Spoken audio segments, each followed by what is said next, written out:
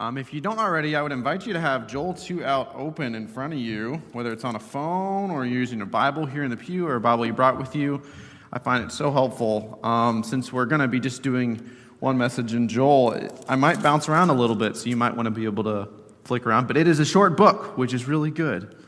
As we begin, please join me in praying. Lord, I want to thank you so much for this time of worship we have already had.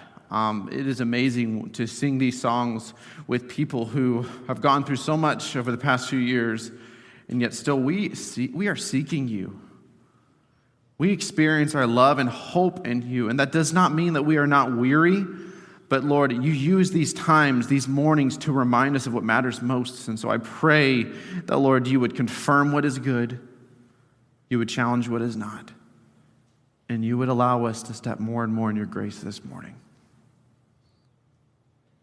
Thank you for this word that comes from a long time ago, and I just pray, Lord, you would lead us by your Spirit into it, that you would speak and guide how we are to understand this morning.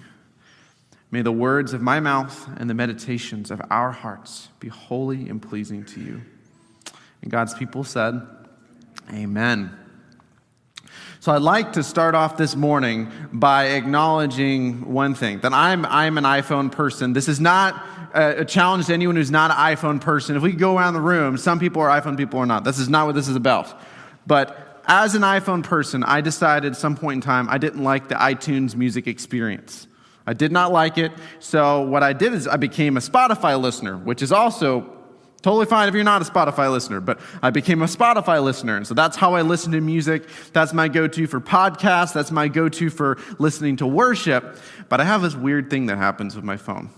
So we have a car like many of you where it has a built-in Bluetooth speaker. And so if I don't tell my phone what music to play, then it just defaults to iTunes for whatever reason.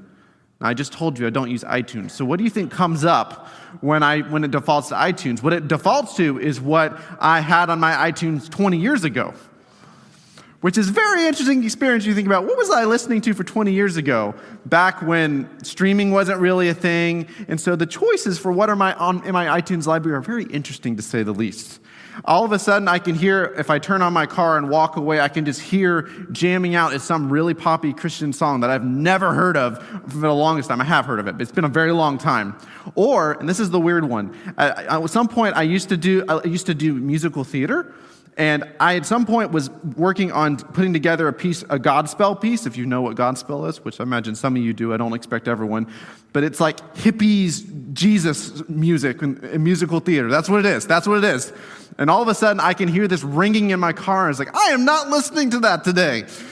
So what happens is that this music is stored in my phone. It's programmed in. I may have just forgotten that I had it on there at some point in time. But isn't it interesting that all this time it's been there, and then it just shows itself to be there? Like, I didn't have control over what that song came on or not, because it just defaulted to it. It chose it. It seems very random. But isn't it interesting that even if you're not entirely aware of the things that are there, the more something triggers it sometimes, where all of a sudden, wow, I had no idea that was there. Like Godspell. I had no idea Godspell would be playing in my car. I'm going to change that really quickly. So I say all that because I look back at these stretch of weeks. I look at last week, this week, next week, and they are a significant time if you think about what we've all gone through as a world, society, church, personally. I think last Saturday, over a week ago, was 2 years when I arrived in Canada. 2 years after arriving in Canada, we have pictures to help me remember this, but it's just so visceral. This boots on the ground, here we go, here we are at Edmonton with Bethel. I remember this so viscerally. And then I think of this week, where this Sunday 2 years ago, I preached my first sermon with Bethel as part of being your pastor. I preached my first sermon 2 years ago from this date. And then I look at what transpired this following week 2 years ago, and it is when we begin to see the breaking down of societies and structures, our network system globally over the pandemic, that everything started to break through, and it culminated to next weekend, which was this pitch of, really kind of Holy Spirit things that came into place for my life that allowed things to take in place before everything really shut down the following week. But we're in it, and I don't know if you feel it or not, but there's a weightiness that comes to this. I don't know if you experience this. There's a weightiness, there's a grief and lament in my heart when I think back to, wow, this is 2 years ago.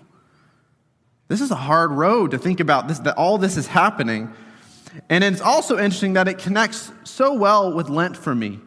Because, we had this Ash Wednesday evening service on Wednesday, and one of the things that's a practice that's often in Ash Wednesday service is you come to receive ashes, which is in every way admitting and confessing your frailty before God. Similar to how Ashley was praying, your frailty before God. That I am not enough, but God is.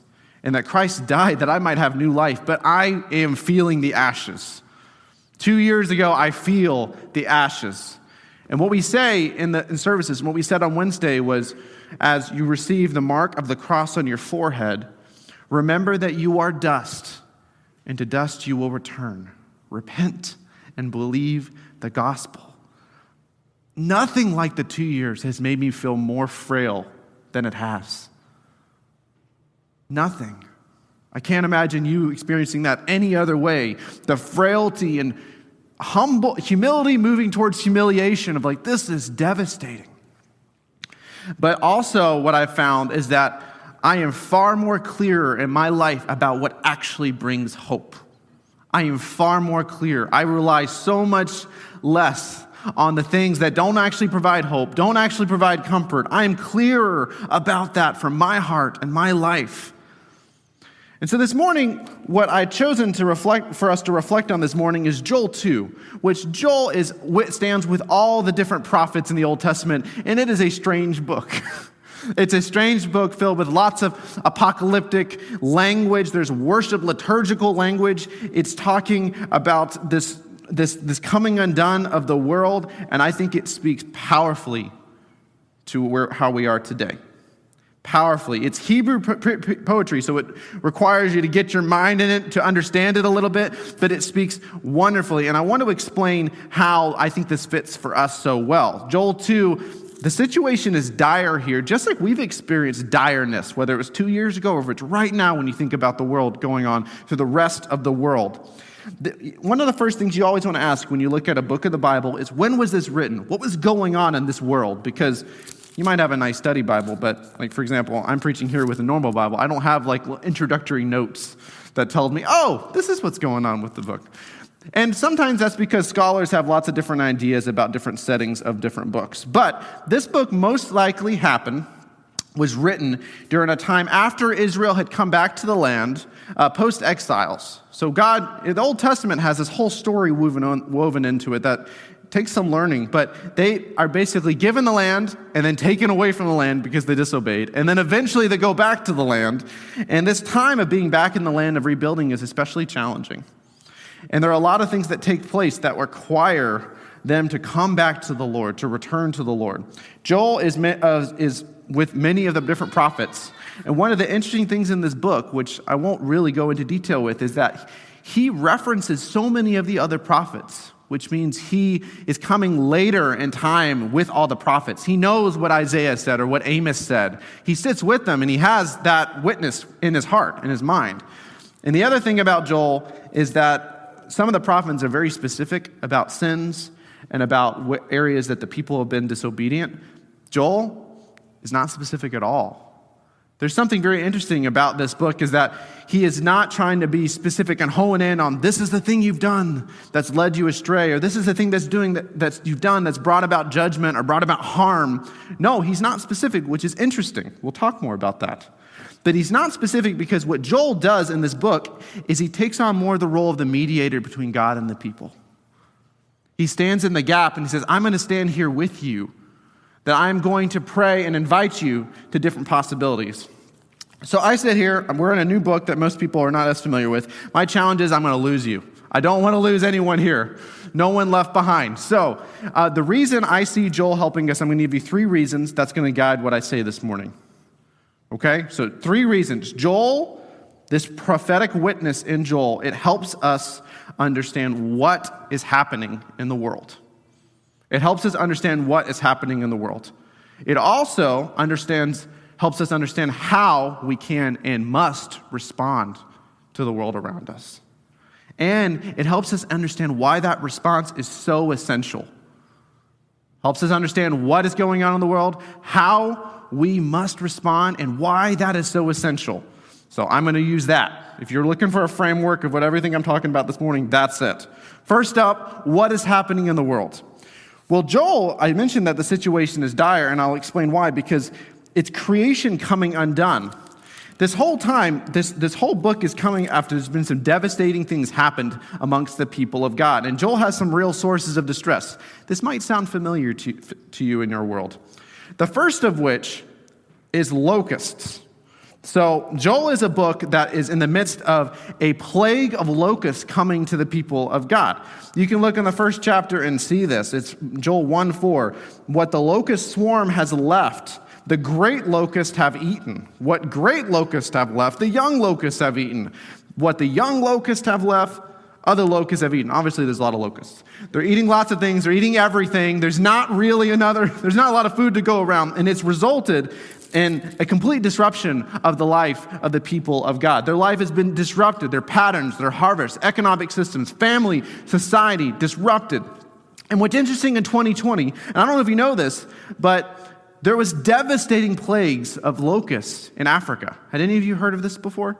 Devastating plagues. You can look at this pocket in East Africa of all these different nations, Kenya, Ethiopia, Uganda, Somalia, Eritrea, and they're ravaged by locusts in 2020. And it was the worst it's been in decades.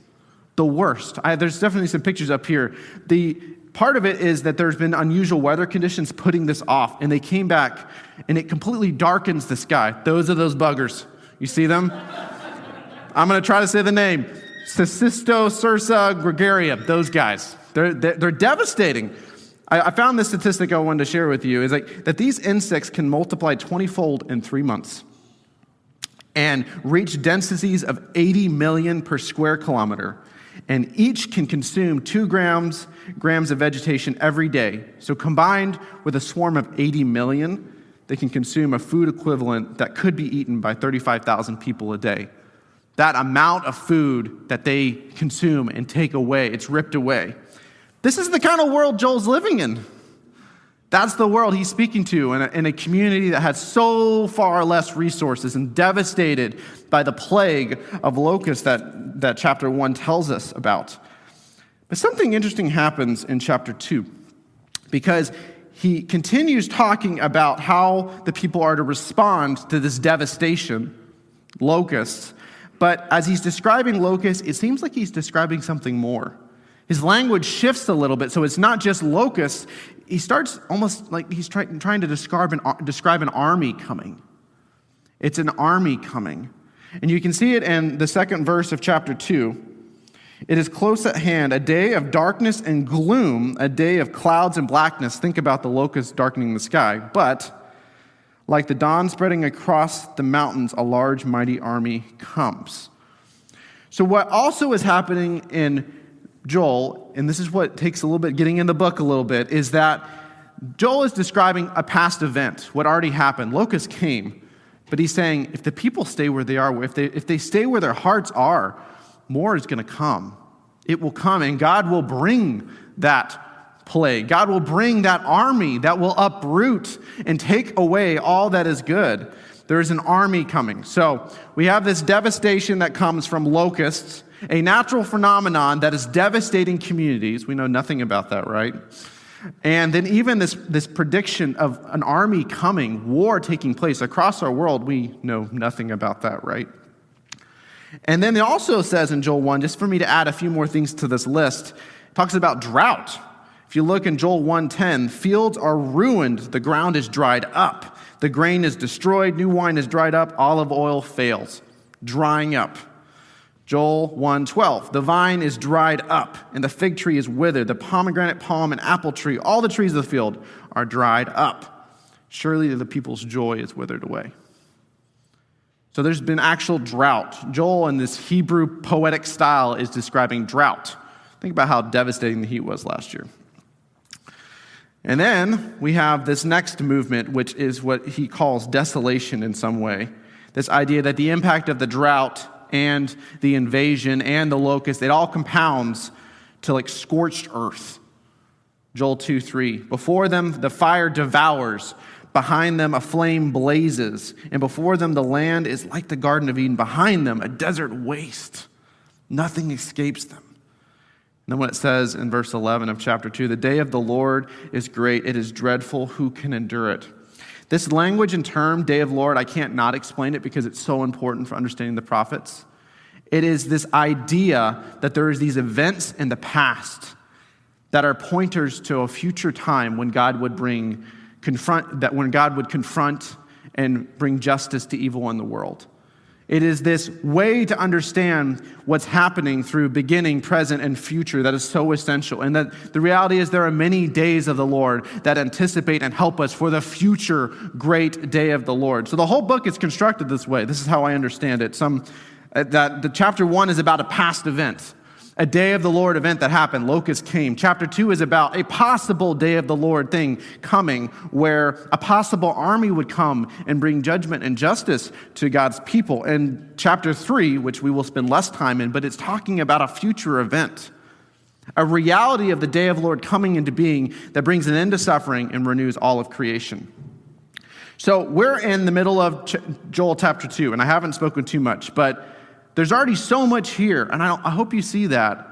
I look at how much our world has been devastated by just these natural forces, and I just see creation coming undone. And it's not just nature and creation, it's people revolting against one another through evil and harm. And it is darkness attempting to take hold of what does not belong to us. And what I see in this book is God saying, enough is enough. This world is mine. It belongs to me. Stop running away, hiding. And there is this whole force that these forces, the army, it's basically God saying enough is enough. He's directing us to personally wake up and to give him the attention he deserves and for us to not act like we are God. So that is what is happening in the world. That's how Joel explains what is happening in the world, because it's what's happening in his world, and I see how it speaks to ours. The next is how. How can we? How must we respond? If that is what's happening in the world, how am I supposed to respond to that? Well, read verse 12 again with me that Kevin read for us earlier. Even now, declares the Lord, return to me with all your heart. With fasting and weeping and mourning, rend your heart, not your garments. Return to the Lord. I want to make a couple comments about what is described here. You know, part of this is that the first thing is, even now declares the Lord, that this call to return is in the name of God. It's in the name of Jesus. It's not, which means that the answer for how to respond is in God. It's in Yahweh. It's not in you or it's not in me. And also this term, rending of your heart in verse 13, that it's not really used anywhere else in the Bible. But it's describing where you've probably read in other places in Scripture where people, as acts of grief and lament, they rip their clothes. I think even today you can experience that. They rip their clothes, and it's a sign of lament, grief, and sadness. The other thing that I want to just mention here, because I've tried to give you history to how to understand and receive the book, but what this assumes is this pre-existing relationship with God. This idea that Joel can say these words on behalf of God, saying, God is saying, even now return back to you. You can't return back to someone if you never were with them. So he's saying, no, this is the time to turn back to God, which means you had a relationship, you strayed away from the blessing of being with God. And now is the time for that to change. The next thing is that this kind of return, this rending of garments as it describes, it involves all of your heart, which means it's wholehearted. This is wholehearted repentance. I think of just how easily I try to teach my children how to practice the language we like to use as, just saying sorry. We like to use the word make peace. Can you go make peace? It's far more active. It's not this idea of, oh, I'm just going to go say sorry. It's like, no, can you show love and care? Can you listen to the harm you caused other people? Can you express a willingness, I'm going to do something about the pain I've caused? That's making peace. It goes way beyond just saying sorry. So it's wholehearted, and one of the things that's just obvious here to me is that he's saying that this is not just, don't just say it. It doesn't matter if you say it. It matters if it's here. It matters if it's happening in your hearts. Similar to a verse from 1 John that we listened to a few weeks ago, let us not love with words or speech, but with actions and truth. It's about how this is taking place in our hearts. And the repentance, this rending of hearts, when you actually go to this place and are feeling just low and down, you cannot hide your grief. You might as well be ripping your clothes. You can't hide how you feel if you truly are, contrite is the word, but lowly in the midst of everything that's happened. And I was trying to think of an image of like, what does that look like? Because it's not saying that you should have public acts, but that if this happens in your heart, there's no way to contain it not happening outwardly. That's what it's saying. There's no way for you to keep this from happening outwardly. And for whatever reason, God reminded me of the ending of a romantic comedy, so I'll just take it for what it is. But it's a Hitch. Hitch is one of my favorite romantic comedies just because I think Will Smith's amazing. But the very end, Will Smith is supposed to be this amazing guy. This amazing, love doctor. He can help anyone get a good relationship. And at the end, he's learning the true lesson of humility because he basically just embarrassed himself at the end. There's a picture here of him knocking on the door, and he's in a bad place. He's wanting to profess his love to this woman who he thinks is leaving him, and he just embarrasses himself. But what he's kind of practicing is wholehearted honesty, humility, confession. He's I've been in a bad place. I've not been honest. He's kind of doing confessing type things, and he completely embarrasses himself. That when we truly are genuine in our making peace, our humility and surrender, it doesn't look pretty. It doesn't look pretty for me when I really confess that to people, and I don't think it looks pretty for any of us because it's not about the optics. It's about what's taking place in the heart. Even now, return to me with all your heart. The even now part too. It's basically saying that this is pretty urgent. Now is the time to return, to turn back to God. It's saying it's not Joel's urgency, but it's God's. Now is the time. And the call to return, and you can see this in verse 13, it's all based on God's character. That's really important to see here. It's based on the character of God. Some of our other prayers we had, Isaiah 43 and Daniel 9 this morning, they all speak that kind of prayer, this kind of turn is only possible because of the character of God.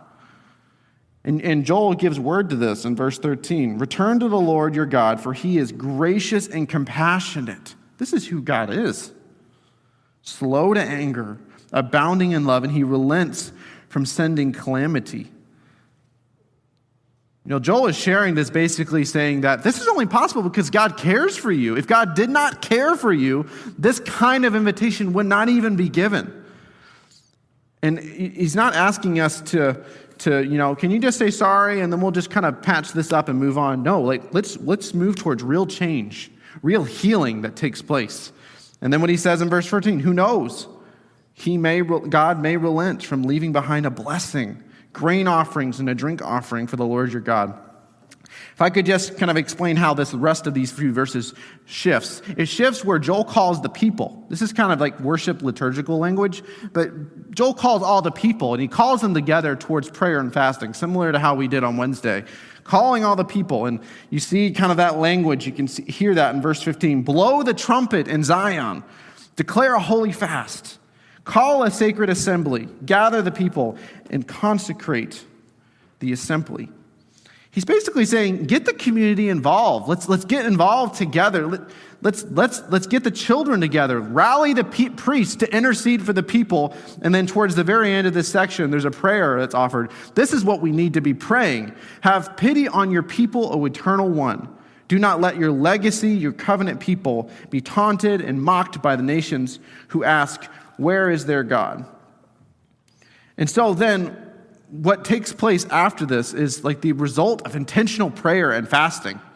And for me, that's where I think of Lent. This is this intentional journey with Jesus. How do I intentionally participate in this journey with Jesus? And what are practices and habits that I make part of my life as part of pursuing that? What is going on in the world? How must I respond? And why is that so essential? Why is it so essential? It is the only way to find joy and peace, to be united with God. There are many in the world and history that do not return to the Lord. Other prophets give words to that, give words to this. Amos definitely has this refrain. If you went and looked at Amos 4, you would see it. Amos 4 says, "Yet you have not returned to me, declares the Lord." Again and again, even after God sends plagues, after he sends army, after he sends devastations, the people don't return. They're not hearing God's, "This is enough." And so this book unfolds in light of repentance, the possibility of repentance, that Joel is prophesying what can be possible through repentance. And what you see in the latter part of chapter 2 and in chapter 3 is this removal of the threat. This is what the removal of the threat looks like. This is what it looks like when the land is healed, when restoration and prosperity and blessings come. And it all points to, and this is why I talked about the day of the Lord, it points to this future day of the Lord, where Jesus returns, and where God brings an end to pain and suffering. I'm going to read a few verses because I'm bouncing around Joel, even though it's a short book. Joel 2:32, "Everyone who calls in the name of the Lord will be saved. For on Mount Zion in Jerusalem there will be deliverance. As the Lord has said, even among the survivors whom the Lord calls." And this is towards the end of the book, Joel 3:16. "The Lord will be a refuge for his people, a stronghold for the people of Israel." The Lord is calling us to that rescue. He's calling us to this rescue. That's why I just love the way Scripture reveals and speaks throughout all times and all places, because I look at our disrupted world and I think, wow, this is an invitation for us. This is an invitation for me. I think of how many questions I ask, the weariness in my heart, and I don't need to be seeking answers from my own ability or power. I don't need to be seeking it through other political powers. I need to be seeking it from God. That is the source of refuge and rescue. Because if I desire human flourishing for all people, restoration, fulfillment of my longings, my hopes, if I desire endless protection and peace for people as part of creation, that can only be found in God. The pandemic and all the things that happen within it is just this wake-up call. How much of what our lives are about, our rhythms actually about seeking Jesus? Or were they shaped and built upon patterns for convenience? Were they shaped upon things that brought us comfort? Or were they shaped towards the ends that we thought were important, but they're not necessarily what God says is most important? It's this reassessment that I think a lot of us have done in some way, but we can't stop that process. We must continue seeking that process if we want to fully embrace joy, fully embrace peace in God. Because what Joel says towards the end, 3:17, is, "Then you will know that I, the Lord your God, dwell in Zion, my holy hill. I dwell there. You will meet me there." And so I think for me, how I want to apply Joel 2, start of Lent, is that we need to think about renewal. If we desire for things to be restored in our life, for refuge to come down, for wars to cease, renewal must begin with a return. It must begin with a return that involves, as Joel 2 describes for us, a rending of the heart, which is true repentance. Dietrich Bonhoeffer has a really kind of powerful quote, and it is a quote that he said in response to the German political powers in society not wanting to combat against the Nazi regime. And this is the quote he says. It'll sound familiar, at least to what we're talking about this morning. "If you board the wrong train, it is no use running along the corridor in the other direction." If you board the wrong train, it is no use running along the corridor in the other direction. In other words, he's saying, if you're on the wrong train, it's not going to work out.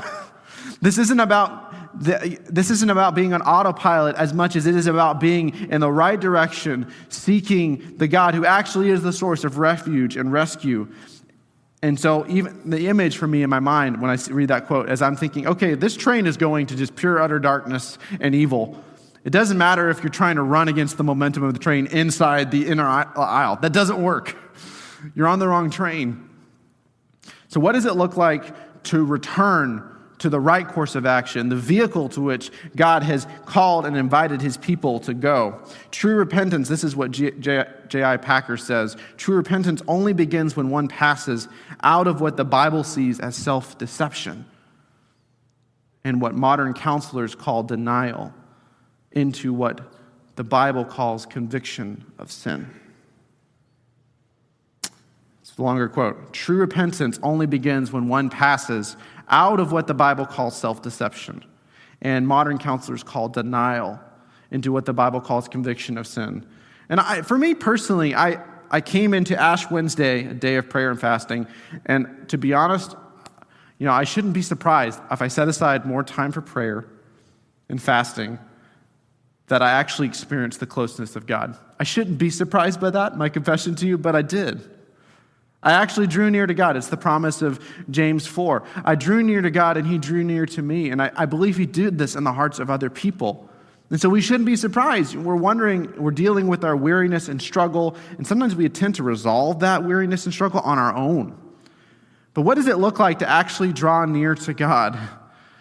And not be in a place where I don't want to deceive myself, like that quote was talking about. I don't want to deceive myself. I don't want to live in denial. I want to deal honestly with the world and the people around me. I want to deal honestly with what God invites me to in his scripture, in his gospel. I want to deal honestly with it. I don't want to just put it off or not give it the right space, because the more and more I do that, the more and more I hear Jesus calling. The more and more I see what is true. And so Jesus calls us at the beginning of his ministry. He says, the time has come. It's the beginning of Mark 1. The time has come. The kingdom of God is near. Repent and believe the good news. And then even, I think, a much more sort of pressing, this is what following Jesus looks like, is Luke 9. Luke 9, when he says this, then he said to them all, whoever wants to be my disciple must deny themselves and follow me. So often we just want to follow God and not actually go through that process of denying ourselves. Whoever wants to save their life will lose it, but whoever loses their life will save it. Jesus, and I even think I see this in Joel, it's a call it's a call of faith, that's a call to a personal relationship with God. All this is built upon a relationship with God, of knowing who God is. And a return means, God, what matters the most to you? Have you ever asked God that? Or did you find yourself just making decisions on what you think is most important? What matters most to you, God? How do I arrange my life and my time around that? Repentant prayer, it's not just about compliance, but Joel 2 tells us it's about a rending of the heart. How do I go deeper and acknowledging the ways I'm just not living according to God? And it's only out of that place. This is why it's so connected to peace and joy. It's only out of that place that healing begins to take place, that we actually experience relief and hope filling us, and a refreshing and a renewal, because renewal begins with repentance. I'm going to invite the worship team to come up. For me, praying about this passage and how to respond, it just leads with this question that I would like to offer for you today. And it's this question of, what does a return look like for you? What does a return look like for you? And I ask this because just like Joel, he doesn't presume he knows the exact specific sins that are taking place in every single person's heart, every single community around the world, and nor do I. But we are compelled to ask, why? What is in the way of me following Jesus? What are the parts of me that are not really actually like Jesus as much as I would love for them to be? And how is this journey of Lent an invitation to you and to I to actually remove things in our lives that are distractions to help us to listen to God? And what are new practices we want to add? Things that we're like, I'm really off in my habits. I actually want to pray every day and I don't. Or I actually want to at least read this book in some way and I don't. And that's a real loss when you think about it, in the sense that I have not asked myself the question of how I am returning and how I involve all of myself in that. But we know that if we do that, we do this in the hope of the gospel. We do this in the loving character of God who is pouring out upon us. He does this for us that we could let go of our struggle more and more and allow him to take hold of us, to carry us in his mercy and grace. And so for me, it's much more a path of freedom, of actually letting go of the things that don't matter and welcoming the things that breathe life into me. So what does a return look like for you? I invite you to pray into that and to reflect on that. And even the song the worship team's going to lead us in carries us into that, how we confess these things completely and follow God in worship and praise. Will you pray with me? Lord, I just invite your Spirit into our hearts. Lord, to bring challenge when there are things within us that needs challenge. And Lord, I pray for our hurting world, and I pray the promise that you speak of a future day when you will bring an end to all pain and suffering. And that is the hope and rescue we arrange our lives around.